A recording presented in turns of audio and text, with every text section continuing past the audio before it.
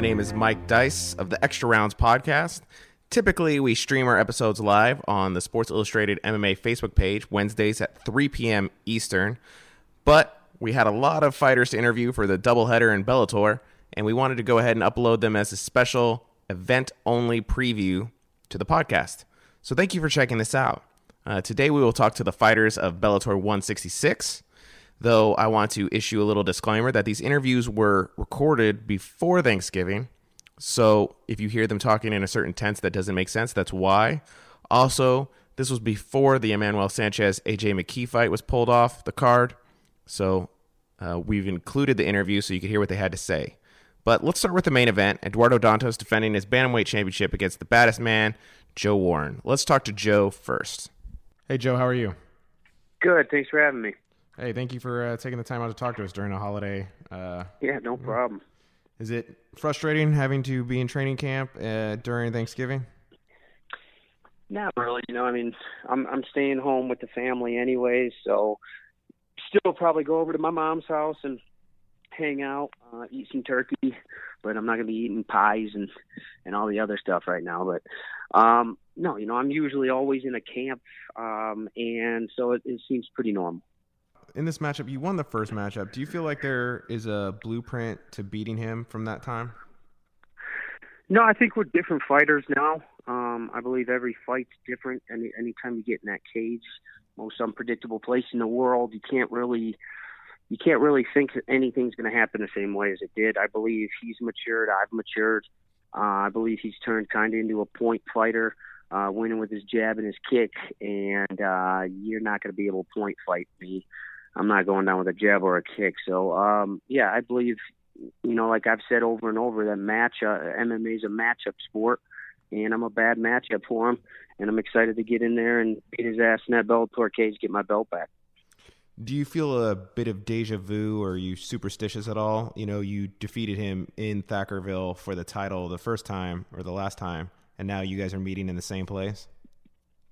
Yeah, I don't believe in luck or superstition, just preparation. I'm excited that it's back at Thackerville.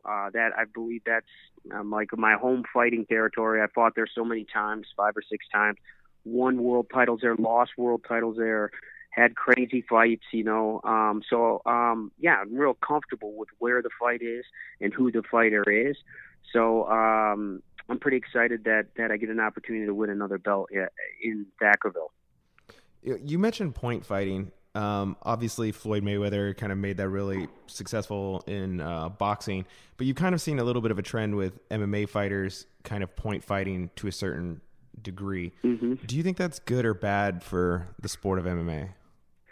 Well, that's an evolution of MMA. You're going to see that. You're going to see the only person that can point fight someone is an extremely technical fighter. Okay, and that's exactly who Dantas is, a young, explosive, scary, technical fighter, man. And if you can point fight a guy, look what he did to Galvo the last time, made him look like Swiss cheese, his face. Just point fight him, beat him with a jab, beat him with a kick, just moved, That's a different fight than me. You can't beat me with, staying away from me. I'm not going to let that happen. I'll eat a bunch of punches to get to you, to take you down. So it's a different person. But, yeah, I believe that MMA, you're going to see a lot of different things. You're going to see those real high-level jiu-jitsu guys just, use their hands strictly to get to pulling guard position and finishing people. And then you're going to see high-level technical fighters like Dantas win the point game. So it's the sport's evolving, and fighters are getting more dangerous and more technical. So it's going to be exciting to watch the sport in the next few years. Now, you obviously have a wrestling background, and you've been really successful with it. What allows you, with your wrestling, to overpower people who are strong in jiu-jitsu? What makes the wrestling better? It's just position. Their jiu-jitsu is better than mine. I'm more of an anti-jiu-jitsu guy. I still have been caught. We've all seen it. I'm a public fighter. My best and my worst moments are always in that Bellator cage live. So that's good and bad. But I just focus on position and pressure, and try to, when I'm on top of a person, try to dominate them with some kind of power and hurt them a little bit, so that their jiu-jitsu is not as technical as it normally would, as he'd have to throw things up instead of technically set things up. And I think that comes with my pressure and my power. I was wondering if you have any thoughts on your future after this fight. Do you see yourself fighting for a few more years, defending the title several times, or are you kind of thinking the Dan Henderson route? I'm just going to, win and walk away. Yeah, well, Dan's like 6 years older than me, so maybe in 6 years we'll do that. Right now, I'm focused on getting this belt back and continuing to be successful. I've always wanted to have some kind of career behind the camera or on the microphone for MMA, and that's still something I'd like to do. I mean, I'd be honored to be able to work with Bellator and Viacom after I'm done. But first things first, I'm in a situation to be, the best in the world again in bantamweight. So I'm focused on that, and then we'll go one fight at a time here. See what happens. You talk about wanting to work on the analyst. They had Chael Sonnen working commentary during the fights the last time. Have you kind of reached out to him and like, hey, I'd like to get in on some of that? Yeah, Chael is a good friend of mine. We've wrestled together for I can't even tell you how long, since high school. So. Yeah, I mean, he's the best in the business at it. There's no one better than Chael. Okay, I mean, he is the best at color commentating, stirring the pot, just analyzing fights. I believe that the two of us could be a killer combo. But I'm still fighting for belts, not just fighting for money and for viewers right now.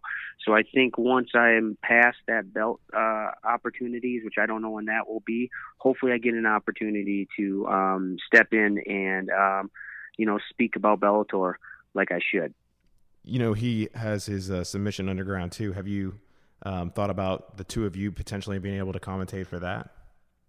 Oh, man, I mean, I've been on his show a few times. I do a Lineup MMA podcast with Ben Askren and Sean Wheelock. So yeah, I mean, these are things that I've been working on, and I can always learn from Chael because he's the best in the business at that. But yeah, I mean, anytime I could be able to work with a friend like that, I'd be honored. All the craze seems to be two belts simultaneously right now. You won at bantamweight and featherweight in Bellator. Is that a goal that maybe you didn't think about before that now you maybe think is realistic for you to achieve? And do you? No, I mean, I'm a 135er. I'm a bantamweight guy. I was fighting 145 because Bellator didn't have 135 at the time. If Scott Coker and Bellator and Viacom, they want me to bump up and fight 145 for another belt, I'd be honored to. I mean, we don't get paid the money that these 170s and heavyweight fighters do, even though we put on better fights. Still, the bantamweight and featherweight divisions aren't getting taken care of like they should. And for me to get an opportunity to fight for another belt, I'd be honored. But first things first, I got to get this first one. So we're focused on next week's Friday. And I was wondering if maybe you had some insight. You talk about your analyzing to the co-main event. You fought both guys in that fight. How do you feel that one plays out? Co-main event, what, Galvo and LC? Yeah. Yeah, I think Galvo crushes LC, but you never know. You can't. That's why it's really hard to predict fights, because it's an actual fight. It's not a hoax, and you never know what's going to happen in that cage. I say it to you before. It's the most unpredictable place in the world. I never thought that I was going to get verbally submitted and get my belt taken from me from Marcus, and that did happen. So it kind of sucks, So I think that Marcus will win, but that being said, you never know. I'm excited to see the fight. That unpredictability, though, is what makes the sport incredible. Yep. Thank you so much for taking the time out to talk to us during a holiday week. No problem. I appreciate it. Thanks for the call. Best of luck to you. So there you have it, the call with Joe Warren. Let's talk to his opponent, Eduardo Dantas. He doesn't speak English really well, so he's using the help of a translator. His name is Escobar. Hey, how are you? Hey, hi Mike. How are you doing? Good. Thank you for taking the time out to talk to us. No problem. He's fighting Warren, who he's fought before. They say rematches favor the opponent who lost. Does he agree with this sentiment? Yeah, he's the only loss he has in Bellator, and he's looking forward for this fight for a long time. What did he learn the first time around that is going to help him get the win this time? He says a lot of factors have changed since last fight, but specifically, he after his first loss, his loss to the first fight, he learned to like more and more wrestling. So now he's not only practicing wrestling, but he's studying wrestling, and he's understanding better. So I think he believes that is the biggest change in his game. He mentioned wanting this rematch when he won the title and it was coming time to make his first title defense. Did he want Warren to be that fight? Previously, he was expecting to be someone else, but once they announced Warren, he was actually more happy. Who did he think that they were going to schedule him originally? Joy Tamango. He was thinking it was Joy Tamango. He's fought opponents multiple times before. Is there something that's harder about fighting somebody twice? He sees natural. It's just a rematch, and you can bring more weapons to the fight. Once you fought a person before, you start knowing a little better about that person. So it is natural. It's part of the sport. He doesn't see any problem. He mentioned that he worked on his wrestling. Is it frustrating for him to fight a guy who primarily likes to wrestle? Yeah, he said he was not frustrated, but just disappointed because he wasn't able to impose any of his game. So that was what bothered him the most. So he wanted to apply something, he wasn't able to do it. So yeah, he said this time going to be different. Now he's won the belt before. How much harder is it to defend the belt than it is to win the belt? He says his pressure is not, and he doesn't have any pressure when he's fighting for the belt or defending the belt. For him, this doesn't change a thing. His motivation this time especially comes because he's fighting a guy that he had a loss before. So it's an opportunity to overcome and erase that loss from his cartel, and that's his motivation about the belt itself. He says doesn't matter if I have the belt or if I'm gonna fight for the belt, because in the end of the day I have to win the fight anyways. Otherwise, the belt will not come back home with him. So for him, it's the same. His former teammate Marcos is also fighting on the card. Have they talked at all, or are looking forward to fighting at the same event? He says, for sure, he's very happy having Marcos Galvão in the same card because he knows about Galvão's history and he knows all his journey in the sport. So it doesn't make him any happy fighting against him. He never liked to fight Marcos Galvão. He just did because he's part of the sport. He's a professional, but he enjoys to see Galvão fighting and doing his thing. So he's very happy to have him the same card. Well, thank you so much for taking the time out to talk to us. Best of luck to you. I appreciate it. There you have it. Hearing from the champion himself, Eduardo Dantas, and his translator, Escobar. Let's keep it rolling and go to the co-main event, which is also a bantamweight showdown between LC Davis and Marcos Galvão. First, let's talk to LC Davis. Hey, how are you? Thanks for taking the time out to talk to us. No problem. How's it going? It's going good. How are you? Good, man. The most notable thing is that you've been away for a long time. What have you been doing since your last fight? Well, I was recovering from ACL reconstruction and just getting prepared to come back and dominate. You know, anytime somebody in combat sports is away for a long time, everybody always asks about ring rust. Are you a believer, or do you think that's all hype? Is there a secret to get around it? I think ring rust is a mental thing, you know what I mean? if you allow ring rust to mess with your head, then it will mess with your head. If you believe that you're not going to have no ring rust, then you won't have no ring rust.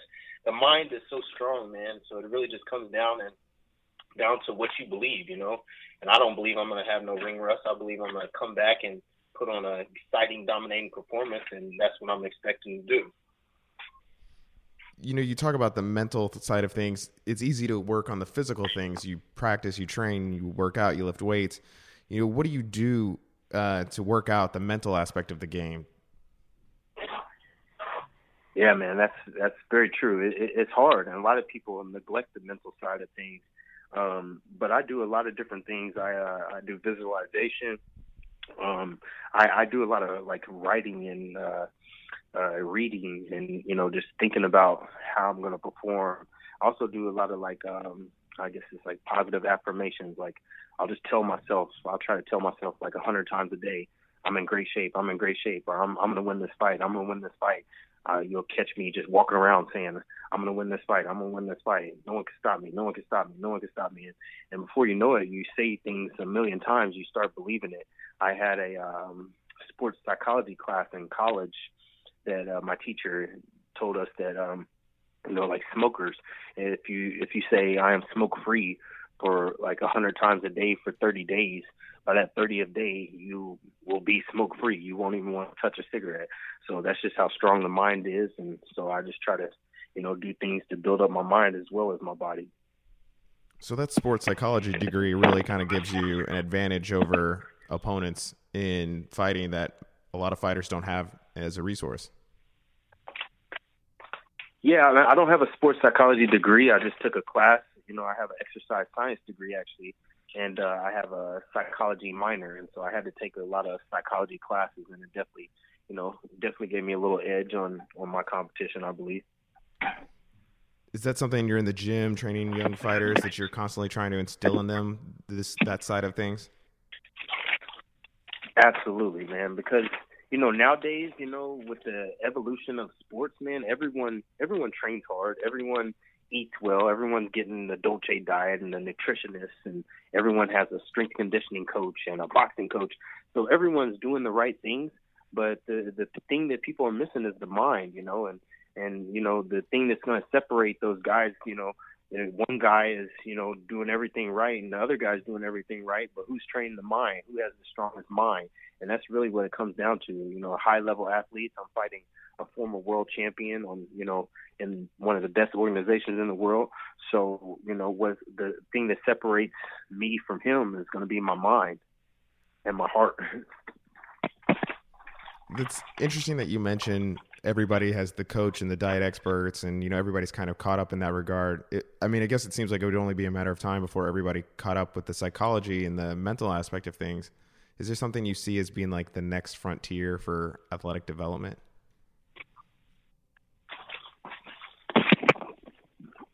Yes, I do. I think, like you said, like the sports evolve, everyone evolves, and I think that's the last piece of the puzzle. That's the thing that, you know, a lot of people are neglecting, and eventually they'll start catching on to that as well. So that's just the evolution of the sport, man. It's crazy to see what athletes do now compared to 10 years ago or 20 years ago. Like everyone's in every sport is always evolving. Like that, like old guys that say, "Oh, my sport was better back in the day." Well, they're full of crap, man. The guys now are better athletes. The football players are better. The basketball players are better. The MMA fighters are better. And that's just how things go when you evolve. And correct me if I'm wrong, you have a wrestling background, correct? Yeah, I wrestled in high school and college. Yeah, so Bellator's been signing a lot of amateur wrestlers, and you know, for a long time, maybe amateur wrestlers did the sport because they loved it, but there wasn't a clear vision to a future like a football player or a basketball player as far as like professional sports goes. How big of an impact is that having on amateur wrestling that MMA is embracing them? Oh, man. It's huge because, like, when I grew up, it wasn't cool to wrestle. You know, like, the cool thing to do is play basketball. You know, wrestling, you had to wear this tight uniform that no one really wanted to do. But MMA has helped it out, helped wrestling out a lot because you see wrestlers, we're able to see guys like Frankie Edgar, Randy Couture, Dan Henderson, these pioneers, your Daniel Cormier, these guys that were great wrestlers. They come right into the sport of MMA and dominate. So what that does is tell wrestlers like, oh man, I have something after wrestling. And what it does to these little kids, they see, wow, I love MMA, but I realize to be good in MMA, I need to be good at wrestling. So, and you get guys wanting to go to high school and wrestle now, wanting to start wrestling at an early age, and it's definitely helped the sport of wrestling, and I think it'll continue to help the sport of wrestling. You're back. You're fighting a former champion. Do you feel like this fight puts you right back in, within a few fights or in the title contention picture? Like this is the right opponent to kind of jump right back in, right in the deep end? Absolutely. Yeah, I feel like I got the right opponent. I'm fighting the former world champ. This is his first fight since losing the belt. I'm fighting the same night as the title fight. So, but it's in my hands, I have this great opportunity, but it's up to me to do something with it. I could go out there and put up a lame performance. I can go out there and put a subpar decision win, or I can go out there and starch them and make a statement. So, it's up to me, and I'm looking to make the most out of this opportunity, and I'm looking to go out there and, not just knock on the door for a title shot. I want to kick the door down and let them know that it's my title shot. You were talking about earlier speaking things into existence, so to speak, with the psychology aspect of that. When you're going into a fight, are you doing that saying, I'm going to win the fight, or do you emphasize how you're going to win the fight? I don't really like to do how I'm going to win the fight because fights are so unpredictable. And then, if you get one track minded on how you think the fight's going to go and it starts going a different way, then it could really mess with your mind. So I just try to focus on winning, the end goal. I focus on the things I need to do to win and winning. I don't want to say, hey, I'm going to do this exact thing and that's what's going to win me the fight. I just go in there saying, hey, this is the game plan I need to execute to win the fight. And if I execute this game plan, I will win the fight. And that's what I use to motivate me and keep my head strong. You're fighting back-to-back. You're fighting champions. Is there something you walked away from that Joe Warren fight with, a lesson learned or whatever you'd be that's going to help you in this next event? Yeah, I just learned that in the Joe Warren fight, I wasn't there mentally. I suffered a little injury before the fight that I thought was just like a minor knee sprain, and come to find out it was a torn ACL after the fight. So I went into that fight, with the injury that I was trying to block out mentally, but I wasn't able to train properly. I couldn't even wrestle. I couldn't focus on wrestling, and I was going against one of the best wrestlers there was because my knee was not stable.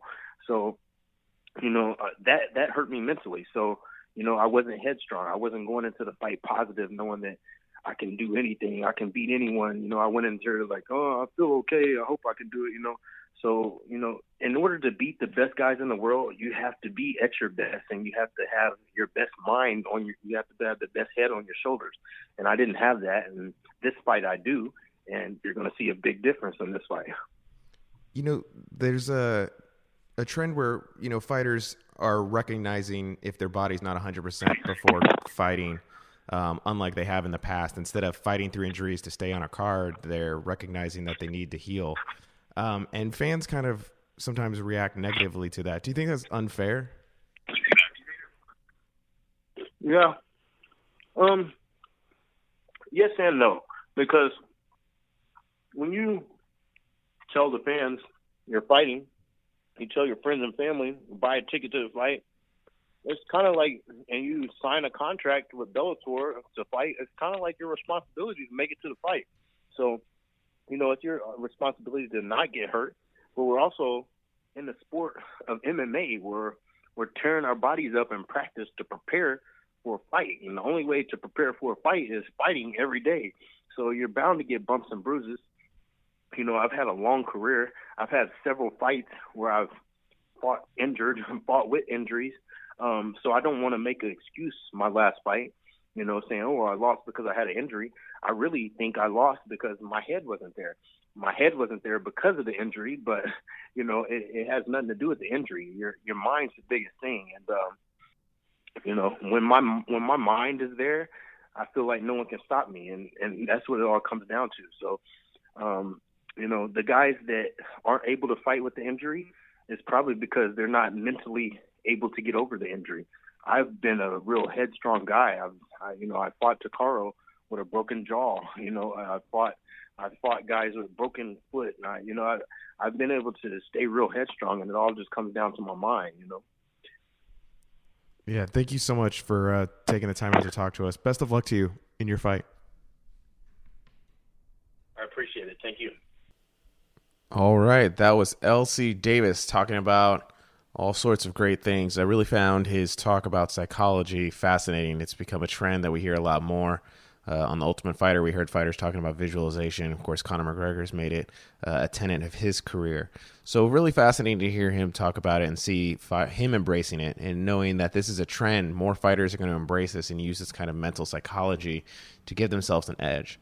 But let's keep it rolling, and let's talk to his opponent, Marcos Galvoa. Marcos is speaking with the help of a translator named Sergio. Hey, how are you? I'm good. Thanks for taking the time out to talk to us. You're both coming off of a loss. When two opponents are coming off of a loss, does it make it harder? Is there more drive on both sides? Yeah, he said it's going to be cautious and more calculated, more precise. They know the importance of the. You're a jiu-jitsu practitioner. This is a wrestler that you're facing. Both strong grappling disciplines and arguably foundations for MMA. But I was wondering, which do you think is better? They each complement each other. But, once it hits the ground, it's definitely the jiu-jitsu stronger martial art. What is but it? They go hand in hand, is what he's saying. What is it about jiu-jitsu that makes it better? More finishes, more submissions. In jiu-jitsu, in wrestling, it's more grappling and holding more and dominating, getting dominant positions, where in jiu-jitsu, you're actually finishing the fight. Would you call this a de facto number one contender bout? Yeah, without a doubt. There's no one else above myself and Davis. So they had I forgot his name now. Caldwell, but he lost. So I think that between me and L.C. Davis now. Does the bantamweight title fight being on the same card make it more exciting, or is it kind of a distraction? Well, my priority right now is to focus on L.C. Davis. I don't want to worry about Dantas or Joe Warren until I'm done with Davis. After I beat Davis, then I'll sit down and watch that fight. But right now, my priority is on L.C. Davis. Is this a weird spot to be in? Your friend Dantas is fighting for the title, or if he wins, it's harder for him to get another shot. No, it doesn't make a difference. I'm a guy who I'll never give up, and even though I've lost him twice, I'm gonna keep chasing that belt again, and I'm gonna get my belt back. His opponent, L.C. Davis, has been away for a long time. Is he a believer in ring rust? Yeah, without a doubt. I mean, I'm going to say by first-hand experience. When I fought Dantas the second time around, I hadn't fought in a long time. I was on a good rhythm before, and then when I didn't fight for so long, I definitely felt ring rust. What is it about the layoff that makes it so hard? Yeah, it's all about timing. Next year, I want to be able to fight, 3 minimum, and hopefully 4 or 5 times. You lose the timing. When you don't fight for a long time, your timing inside the cage, you definitely feel it. Speaking of him wanting to fight more next year, Bellator's done a lot expanding into Europe. Is he hoping that they'll kind of come to Brazil at some point as well? Yeah, without a doubt. That's definitely on top of my priorities. But in all honesty, now that I'm living in New York and since MMA got legalized in New York, I'd rather fight here first. How much would it mean to him to be able to fight in New York? It's it's going to mean a lot to me, to be able to fight, especially in a big venue like either Madison Square Garden or the Barclays Center, because I teach here, I train here, I made this my second home, and I'm going to have a lot of people. The crowd is going to be in my favor, so it's going to mean a lot to me to be able to fight at home. Well, thank you so much for taking the time out to talk to us. Best of luck to you. Well done. Thank you. Let's move right along to the third featured bout of the night between Ben Reeder and Chris Honeycutt. Let's talk to Ben first. Hey, Ben, how are you? Doing good. How are you? Good. Thank you for taking the time out to talk to us. No, thanks for having me. You're still living in Peru, right? I am, yeah. How's life in Peru? So I go pretty good. Pretty good. We're in Lima right now. When I first moved to Peru, I was in Arequipa, which is kind of more in the mountains a little bit. And now we're in Lima, capital on the coast. But yeah, it's good over there. I'm in Albuquerque right now, preparing for the fight. So I come out before each fight. But yeah, pretty good. When Thanksgiving's coming up, is it hard to be away from your family? They're back in Peru, or do you enjoy being here for kind of the beginning of the holiday season? How's that factor in? It's tough always. Honestly, it's always. I have 2 kids. It's always tough to be away from my wife and the kids, and it just kind of, when I'm here, it's just I really get to work. I make sure I don't waste any minute of the training camp here. And yeah, it's tough during the holidays, but I'm happy I'll be back for Christmas and be back soon enough. When you're training in Albuquerque away from your family, do you kind of feel like at least that silver lining is that you get to focus completely on that? You're not worried about your family and that kind of? I guess, but I'd prefer to. I mean, we're looking at maybe just moving out over here too, because I like to. I don't want to miss. It's just tough being away every time. So that's it's a couple months before each fight. So, we're looking at making a move over here. Does it motivate you though? Like you feel like you're investing more than maybe other fighters by sacrificing time away from your family. Does that motivate you to really make sure that you go out and get the win? Yeah, it's definitely a motivation, and definitely throughout the whole training camp. I just think I don't waste any bit of that training camp, because it's just it's that time I could be with my family. So I just make sure to get just train really hard, be the most prepared I could be, and yeah, it's definitely a motivating factor for sure. Now you're 17-1, which is a great record. You're 3-4 in Bellator. Do you feel like you've gotten the push you deserve, or is it, kind of time to propel you into the title picture and kind of, up the level of competition? I think so. Yeah, I think, I've been, I've been around for a while, a lot of fights. So yeah, I would love to get, to that title contention, fight big names. I think this fight coming up will help me get closer to that. But yeah, that's obviously, that's where I want to be. Going into your last fight, you said you wanted to impose your will, and you did. Do you think you'll still be able to do that in this fight with Chris Honeycutt? Yeah, Chris Honeycutt is obviously a really good wrestler. But I feel like, I have a lot of MMA experience, and I'm just going to I'm going to go in there, and, there's a few things that we prepare strategically for each bout. But, I'm going to definitely, look to do what I always do as well, So yeah, I think so. You have a strong grappling game. Do you feel like his wrestling's an issue, or do you feel like you can match him in that area? He's, I have a lot of respect for him. He's a great athlete. He's a really incredible collegiate wrestler. But yeah, I feel like my My grappling has been like really well adapted to MMA, and I just I feel good about all the tools I have that I bring to this fight. Honeycutt's, he's fought at welterweight. I think he's coming back to middleweight for this fight. Is it difficult for that? Do you think that size will be an issue? I know that it looks like he's an okay sized middleweight. I was surprised that he was fighting at welterweight because he wrestled at 197. So I was kind of surprised to see him fight at welterweight. So it looks like he's an okay sized middleweight, but I know that it would be impossible for me to make 170. So maybe I might have a little bit of size on him. Is that an advantage?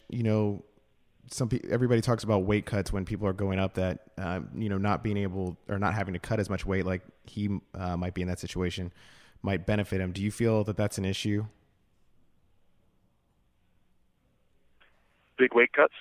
Yeah. Well, somebody who maybe has to make a bigger weight cut fighting somebody who doesn't have to cut as much weight. Oh, okay. Yeah. Well, I think it depends on the person. How it's just like it's a fine line, right? You want to be you want to have size for your weight class, but you don't want to overdo it and not be able to recover in time for the fight. So I've found that balance. I like where I'm at 185, so I know that I'll be showing up to the fight feeling awesome. Charisma plays such a part of everything, and a lot of people feel like the middleweight division, the champion at least, lacks that. Do you kind of agree with that sentiment, and do you feel like maybe it's time for somebody else to come in and kind of change up this division? That he lacks charisma. I think. He's a champ. He earned that belt. So I think that's great for him. I think he's obviously a very skilled fighter. There's a lot of guys in the weight class right now that I think were knocked on the door, and I would love to get that title shot. I'm obviously very focused on my fight right now with Chris Honeycutt.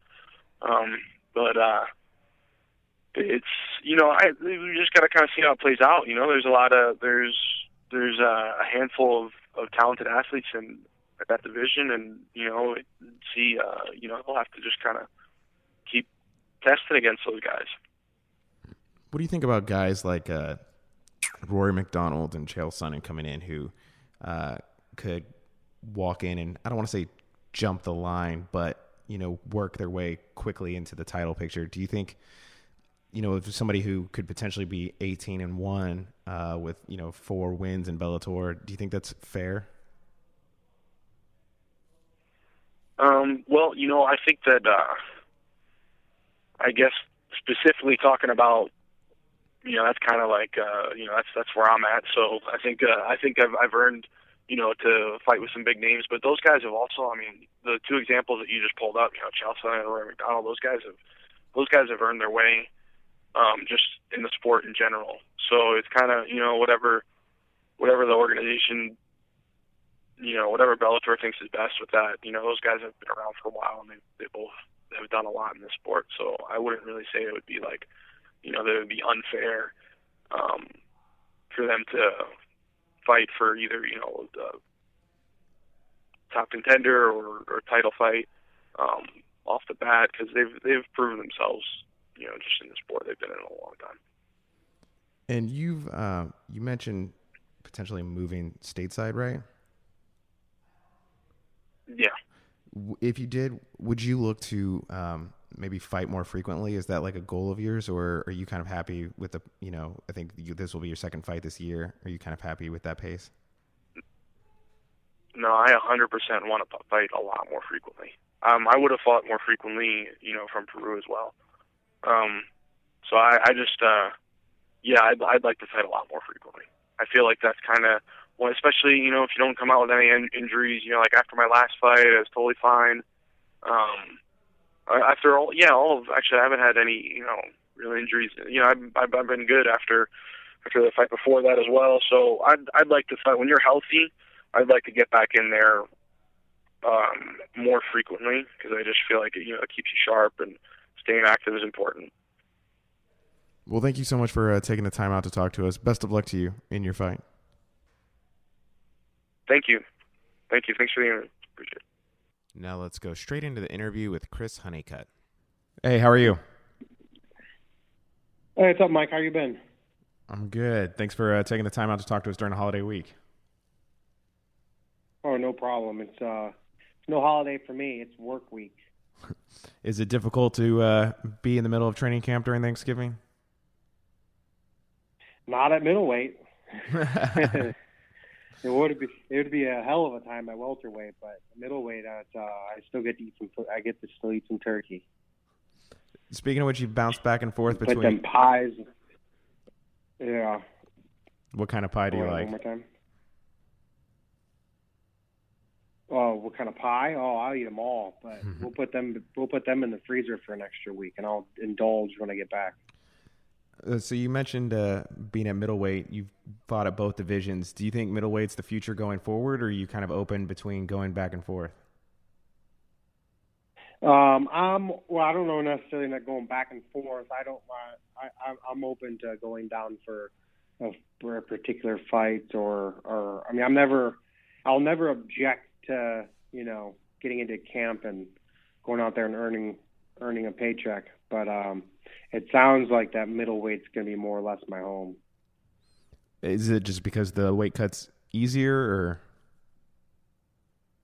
Well, it's definitely a lot easier, but with the new restrictions and the whole thing that they're doing with the weight, or that they have done with the weight cutting and all that, it adds another level of, I wouldn't say nerves, but fears, I guess you could say.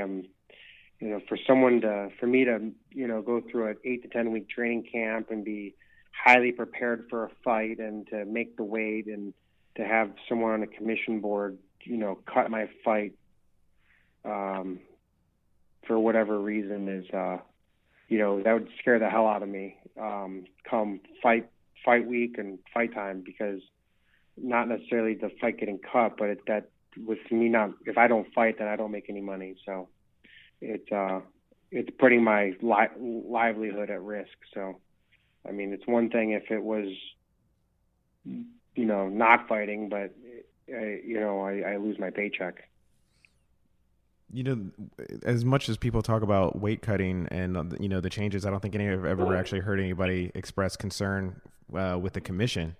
Why do you think that is? Well, they follow the commission's ultimately the one that follows those. They're like the law enforcement of the new rules. So I have nothing against them. They're just enforcing what the regulations are. So it is what it is. But I get that the commission's always out there to for the safety of the fighter. But they're more concerned with safety than it is livelihood, and for some people that don't do the weight cutting appropriately, then that's one thing. But who's to say one does one the right way or the wrong way? Right. Going into this matchup, some might say that you're the smaller guy going up to up against a bigger opponent. Do you see it that way at all, and does that bother you? I don't know. I haven't stood next to him. I know he's taller than me. I think I have a bigger reach than him. I don't think he's going to be stronger than me. We both stepped on a scale right before the fight as we're entering the ring. He might be a couple pounds heavier, but I don't think it's going to be enough to really dictate, him having a huge size difference. Maybe if I fought him on my last fight, I could probably say otherwise, but I've had some time now to prepare and have a training camp as a middleweight. So I'm, much more bigger and developed as far as my size goes now than I was in my last fight. So my last fight was only 6 weeks after my last fight at welterweight. So I didn't really change my camp up too much because I didn't have enough time to really become a true middleweight fighter. But now, I'm walking around at 205, 206 pounds, and by all means, I'm not. I don't have a lot of extra loose skin laying around. I'm still pretty, ripped up, and I'm ready to make this weight cut and go out there and get the win, and show everyone that middleweight's my home and that's where I belong. Now, Ben's a guy who likes to kind of get people to the ground, impose his will. You're a wrestler as well, but you have tremendous striking ability. Also, you present a really balanced attack. Do you kind of expect him to try and stick what he's used to and try and challenge you on the ground, or are you expecting him to kind of try and keep it on the feet? No, I think he's going to try to get it to the ground. I watched not all, but a lot of his fights, and pretty much every fight that he's had prior to Bellator, that's what he was able to successfully do easily. I mean, I don't think he other than maybe one attempt here and there, he pretty much was able to force the will on all of his opponents. And, I'm not shy to play in that game with him or not, but I feel like my, as far as my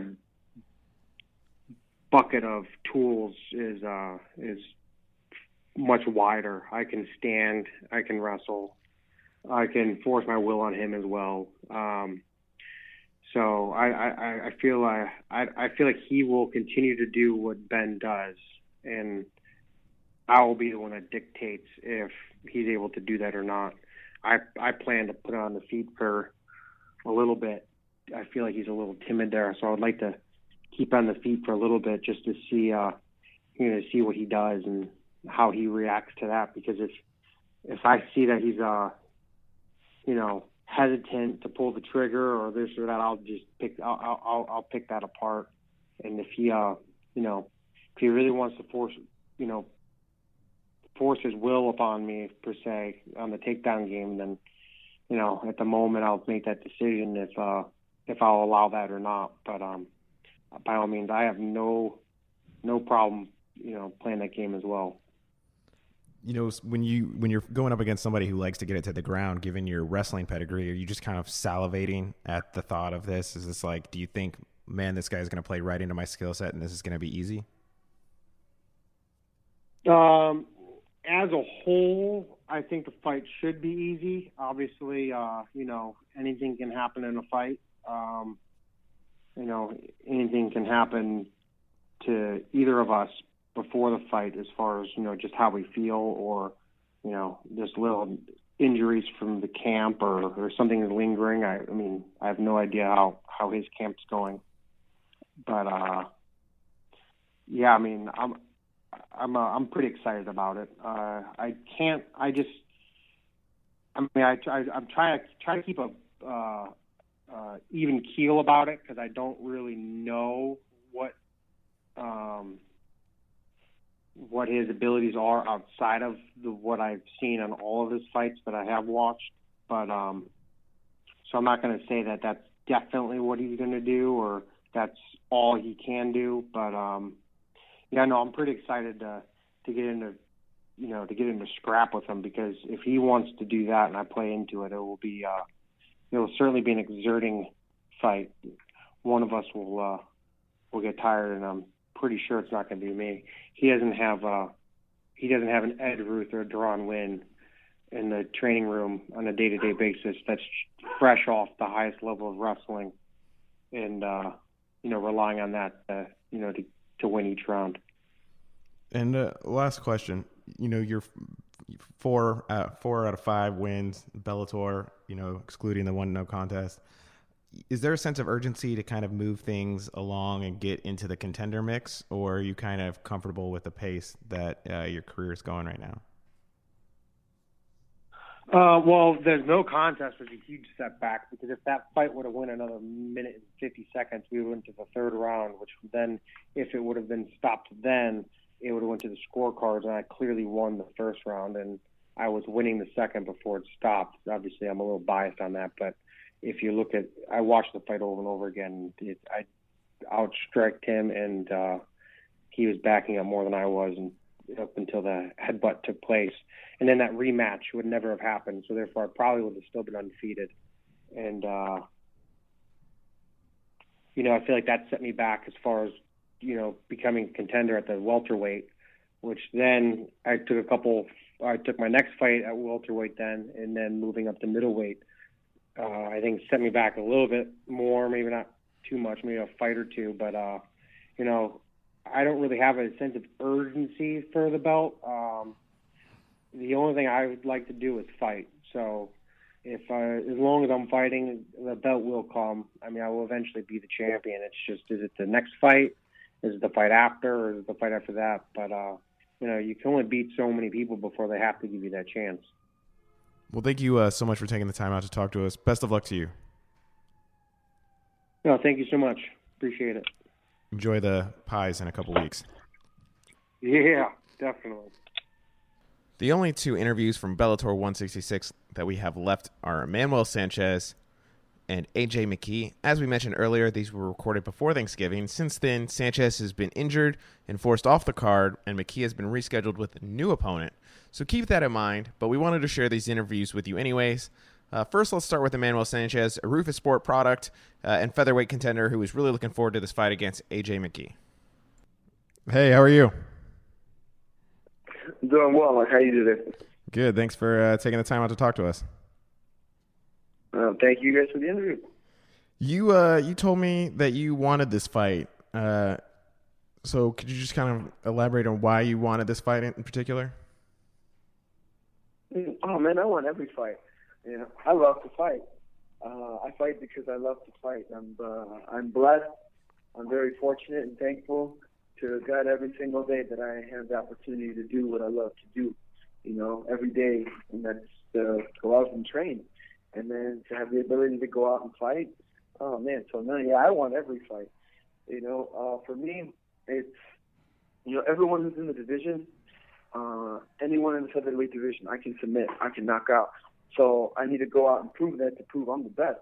So if I have to fight, 50 guys before I get to the title, so be it, to prove that.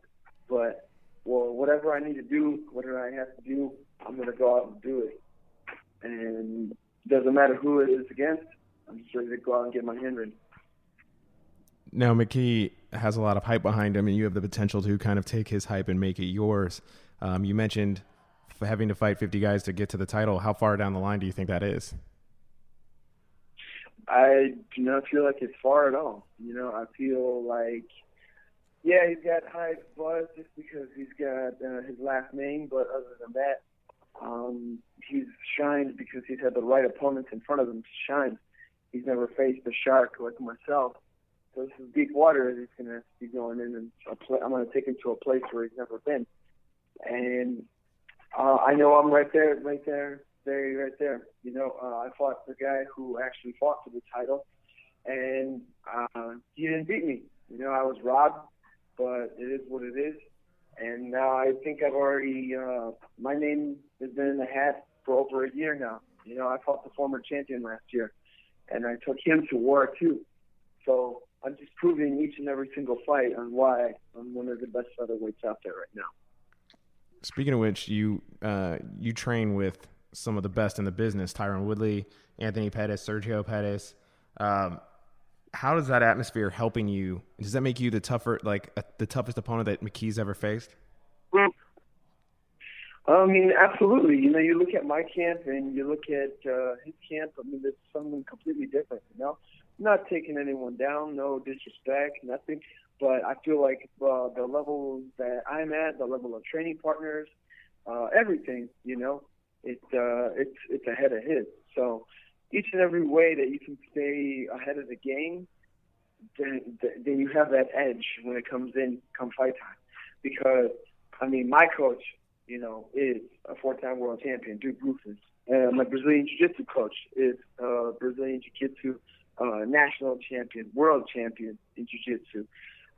Ben Askren, Tyron Woodley, you name it, as far as, the level of wrestling that I have here in Milwaukee, and so on and so forth in MMA, with Anthony Pettis, with CM Punk, with Eric Koch, Sergio, and on and on and on. you've been you're always so inspirational. You talked in the past about aspiring to be like the Oscar De La Hoya and kind of carry the legacy outside of the cage. And just following you on social media, you're always just so upbeat and inspirational. Where does that come from? Is that something you learned from your parents? Is that something that's just a part of you? Well, I've grown to know that, I think it is, part of me. And it is part of my parents as well. Something that, my coach, Duke Roufus, inspires me to do too. Because there's just so much negativity in this world. Obviously, we all see what's going on with all the horrible things that are going on in this world, right? That's one. And number two, there's so much of it already outside of MMA. People are trying to bring it inside of MMA. And I think it gives people the wrong impression of how an MMA fighter, portrays himself, or is portrayed, because, you have guys like Conor McGregor, you have guys like, I'm trying to think of another big name right now, Michael Bisping, or just stuff, where people will be throwing, John Jones, that's another perfect example, not to put him down, but I get it. There's you gotta hype the fight up. You gotta try to be the person that you are. But to throw chairs and waters and middle fingers at people and talk about their mothers and talk about just how much money you got and you're the best and everyone else sucks and calling people bums and stuff. I mean, I get it. You're hyping yourself up. You're getting people riled up, whatever, with the smack talk or whatever kind of talk you have going on. But at the end of the day, we're all human beings. We're all men or women, in this fight game, that we got families to feed. We got ourselves to feed. And, we have lives that we got to live, outside of the ring. So I feel like the more we can lift each other up, that's the more you can help, each and every MMA fighter around us. Granted, we're all against each other. We're going to fight each other. I'm not saying, hey, we're going to build all this stuff together, because eventually one day we might fight each other. But still, there should be no ill will towards one another, and putting people down in that sense. Martial arts, so much of it was based on respect and discipline. Do you feel like it's kind of, for whatever reason, drifted away from that more towards like WWE and spectacle? Yes, but I get it, because there's also within the wrestling, I train with a lot of wrestlers, so a lot of wrestlers will have the mentality that, well, I'm number one, I deserve the title shot. But we've seen time and time again in MMA, it's not who's most deserving, it's who's going to sell tickets, who's going to put the butts in seats, the eyes on the TV. That's what sells. I understand that. I'm not going to be the bad guy, though. I'm not going to change who I am. I think anyone, who knows me or has spoken to me well enough that if you start to see me change on camera, you're going to say, that's definitely not him. And so don't try to be somebody you're not. That's the way I see it. So I know the way I portray myself and the way I can, spread the positivity and the way I feel about my life and the life of MMA and being a martial artist, I feel like that's going to sell enough as itself and have a great following already as it does. Because I already had many people in the MMA community tell me they're huge fans of my fight. They, follow me on the social media too. So it's been really great. It's been a great ride so far, and it's just the beginning. I'm just only moving on my way up. And, I don't want to ever think or, be like that. Or I don't need to put someone down to try to hype up a fight. I do my talking in the octagon. Back to the fight more specifically, McKee is kind of a notorious fast starter. Is that something that you've, I'm assuming it's something that you've thought about and you're planning to combat. Is that something you're concerned with?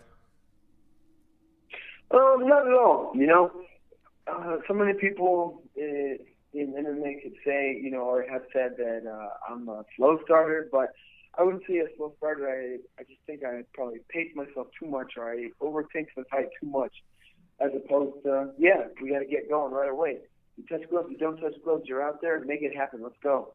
As my coach Duke Roufus would say, we don't get paid for overtime, so we get in, we get out, let's go home, and let's go eat pizza, on to the after party, on to celebrate. So, do I think of it more like that? Yes, I do, because granted, okay, he's explosive, he comes out guns blazing, but in the fights I have seen, he can fade within the first 2 minutes. So I'm not going to say I'm playing my cards right and doing this and doing that. You know, a game plan's a game plan. Everyone's got one so they get punched in the mouth. So I'm going to go out and I'm going to do me. And they call me the Matador, so I know how to tame the bull.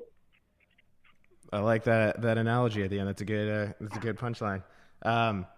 You just got your brown belt in jiu-jitsu. Do you plan on using that more against McKee, somebody who's maybe known as a striker? Do you want to take this to the ground?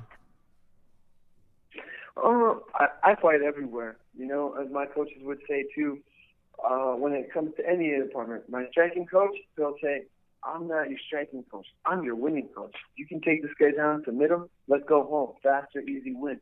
My jiu-jitsu coach, she says, you knock this guy out, we win. I'm not your jiu-jitsu coach. I'm your winning coach. So whatever we got to do to get the win, we'll do it. So go out and do it, you know. Our coaches are very linked well together. So I'm not going to say that, oh, hey, yeah, this is the plan. We got to do this, or here's the plan, this. I'm a mixed martial artist. Wherever the fight goes, I go. I get taken down. I fight from the bottom, and I get back up, or I look for the submission, and I'm exciting from the bottom. If he tries to take me down, it's going to make me laugh. I think that's going to be inevitable because he can say what he wants to say, think what he wants to think, or what he's going to do, but it's inevitable. A wrestler is always going to go back to what they do and want to do know best, and that's go for the takedown. Well, thank you so much for taking the time out to talk to us. Best of luck to you. Thank you so much. You have a happy Thanksgiving. You too. All right, and now let's talk to his opponent, AJ McKee. Hey, how you doing, Mike? I'm doing well. How are you? I'm good. I'm trying to get this stupid seat to lay down there now. I wish I could say that I was better suited to give advice on seatbelts, but I find myself struggling with them way too often.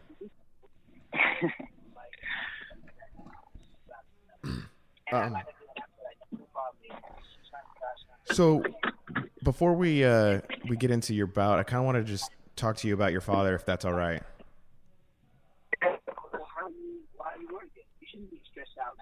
You there? You were making money. Yeah. Yeah. I'm sorry. Must have just cut out.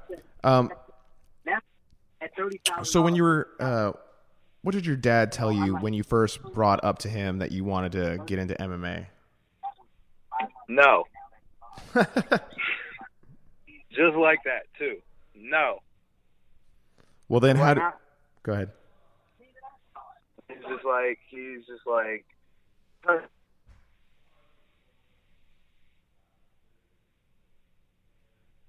business. I'm like, what do you mean? It's a sport, you know? And he's like, no, it's more entertainment right now than it is a sport. But I'm like, dude, I've been wrestling since I was 3 years old. Started doing jiu-jitsu when I was like 7. I'm like, are you serious? You don't want me to fight? Like, I grew up around some of the greatest fighters in the world, people that like other people idolize and look up to, and I look at them like they're a normal person. And I'm like, man, like, if I can't fight, like, it's neither you're going to let me fight in the gym and become a fighter, or I'm going to be in the street and I'm going to do it. Can I have some money, please? All right. Okay. So, with that being said, he just kind of, well, if you're going to do it, he's like, I need you to commit to it 110%. So, all right, cool. So, with that being said, he made me commit, you know, and with 110%, you're going to have to sacrifice being a teenager, sacrifice being a normal 20-year-old, 21-year-old, and grind like never before. And that's how it all started. Now, your dad definitely has a point where it's, become more entertainment than sport. Is that something he still kind of grapples with, or is that something he's kind of understood? And where do you stand on that? Do you kind of see like, yeah, I have to be entertaining, I just can't let my talent speak for itself? It's a mixture of both. You know, you got to talk just as much as you back it up, and that's where Conor McGregor comes into play. You know, whether you hate him or you love him, he's talking his smack and he's backing it up. But at the end of the day, regardless whether you're hating on him or you're loving him, you're still talking about him, and that's all that really matters at the end of the day. But for me, I don't want to be that guy that the people don't like, you know. I want to be the guy that everybody likes and all the kids like, and they kind of look up to and have a role model of someone to kind of be like. I'm sure that makes life easier for your dad to see you not embrace the entertainment side of things. Yeah, it's a business, man. It's kind of a supply and demand thing, you know. You give the people what they want. They give the promotion and then you give the people what they want. They give the promotion what they want, and the promotion will give you what you want, you know. So it's kind of just a supply and demand thing. Is it difficult sometimes to separate him as a coach from him as a dad, or is it just been you guys have been doing it so long that it's seamless? Not at all, man. Sometimes I forget he's my dad. Like we're just so close. Like he's more of a best friend than a coach and than a father, you know. I can literally go to my dad and talk to him about anything and everything whenever.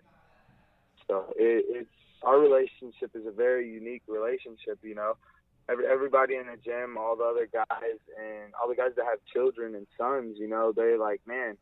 And anybody that really comes across us in our relationship, they're like, man, I idolize you, like your relationship with their father. Like, I really hope me and my son are that way. And I like to hear that, you know, just because he didn't come from the greatest place, and you know he did everything in his power to make sure that I didn't grow up the same way he did. But me living in Long Beach, you know, it's always not the next day in Long Beach as well. So I was around that stuff as well, but it was a choice, you know. It was a tough choice I had to make, whether I wanted to run with the homies in the street or whether I wanted to perfect my craft in wrestling or go down that wrong path. You mentioned your background in amateur wrestling. Bellator has made like kind of a point to sign amateur wrestlers recently. Is it a good thing for wrestling as a sport that, you know, kids getting into it at a young age didn't necessarily have the future like a football player or basketball player or baseball player would, knowing that there's a, you know, potential professional career in that? Is that, you think, going to help amateur wrestling grow? Hopefully, man. A couple of years ago, they were talking about taking wrestling out of the Olympics, and that's one of the oldest sports there is. And it's honestly one of the greatest foundations to MMA is wrestling, you know. My dad was a brute wrestler, and literally you can put any of the greatest jiu-jitsu artists you can name in front of him, and I guarantee you he will not get submitted by them, just because of how strategic and on point his wrestling base is. So it's a very key factor in this sport for sure. Now, turning to your professional career a little bit, you know, 5 fights, 5 finishes, all in Bellator. You know, you see there's some other fans get frustrated that they feel like Bellator isn't slow walking someone like Michael Venom Page to the title. Do you kind of feel that same way? Like, hey, you know, 5-0, I've been knocking people off. Let's get me into that title picture. Or are you kind of just content to, you know, enjoy the ride? I'm just enjoying the ride, man. I'm 21 years old. You know, I'm a youngin in the sport. But my record's doing its talking, and that's where I feel this fight is a great fight for me. Emmanuel Sanchez being where I've put him at number 5 in our weight class, with Georgie Kakarian being 4, and then you go to number 3 at Pat Curran, number 2 at Daniel Welchow, and then of course our current champion Strauss. So him being number 5 and fighting our number 2, our number 3, it going to split decisions. I don't feel that anyone's done anything entertaining or outstanding to Emmanuel Sanchez, where I feel that's a great gateway for me to go out there and show that I'm not a basic fighter like these fighters. I'm not gonna let this fight go to a split decision. You know, I'm gonna go out there and I'm gonna finish him within the first 2 rounds. And make a statement that I'm not like these other fighters, and that I am not a prospect. I am the young GOAT. You know, I'm my eye is on the prize, and that's to be the greatest of all time. Not just the 145-pound champ, but after that to move up to 155 pounds and take that championship belt as well. I like the young GOAT name. I think that's really marketable. Yeah, John Jones, he's the youngest champ ever at 23. I'm 21. I'll be 22 in April. So after this fight, December 2nd, hopefully I can get on that Tito Ortiz, Stephan Bonnar card, because that's my home turf stomping ground. Hopefully my father can come fight on that card as well. We go down in history and be the first father-son to compete in any professional sport as father and son, and to be able to compete at the same time. No one has done that in any professional sport. And then along with me, hopefully after that, getting a title shot and becoming the youngest champ ever at 21. So you mentioned John Jones. So you and you kind of just alluded to it there. You want to become the youngest MMA champ in history in any promotion. Any promotion worldwide. No one has beat John Jones at 23. And it's not even about the promotion. It's Bellator is the second biggest promotion in MMA right now. But I feel within the near future, Bellator will outgrow UFC, and they will be a bigger and greater organization, because I love the way they treat us, the fighters. They're great. They're a great company. They're all about their fighters, and they're always making us happy. There are little things that I wish that could be done, that would help out fighters, a $30,000 fight knockout bonus or something, that would change somebody's life, that would definitely change the way a lot of people fight, being able to say, hey, okay, I'm making $20,000 if I go out there and win. If I go out there and win and get a knockout, I get another 30. I'm going to go out there and leave it all in that cage, and it's going to come down to it. It's going to be you or I, and most of the time it's not going to be me. It's going to be you. And that's what I train for, just to be able to go out there and fight at the best of my ability. You also mentioned pursuing a second belt in a weight class. Was that something you had thought about before, or is that kind of now that Conor McGregor's done it, David Branch, of course, has done it in World Series of Fighting, that's become something that maybe was a new goal that you didn't have always, but now you have? It's funny because I wanted it before, and I feel like Conor McGregor's kind of paved the path for me to go and do what I want to do, but to do it even better, he has flaws on his record. As far as I'm concerned, there are no flaws on my record. He wants to fight Mayweather. Well, guess what? In my eyes, I am the Mayweather of MMA. I am the youngest, though, and that's the problem. I don't have a record to back it. I don't have the people to back me on it. But in due time, more wins, more knockouts, more finishes. They won't have any option or any reason to deny me. They will have to acknowledge what I'm doing, and they will have to acknowledge my achievements. Given your record and your age, you're definitely in a strong position to establish yourself as the Mayweather of MMA. Years down the line, we might look back at you that way. Have you been able to reach out to him or talk to him at all, kind of pick his brain about how, to go about pursuing that? McGregor? No, man. I'm Mayweather. Just watching his career. That's father. Oh, Mayweather.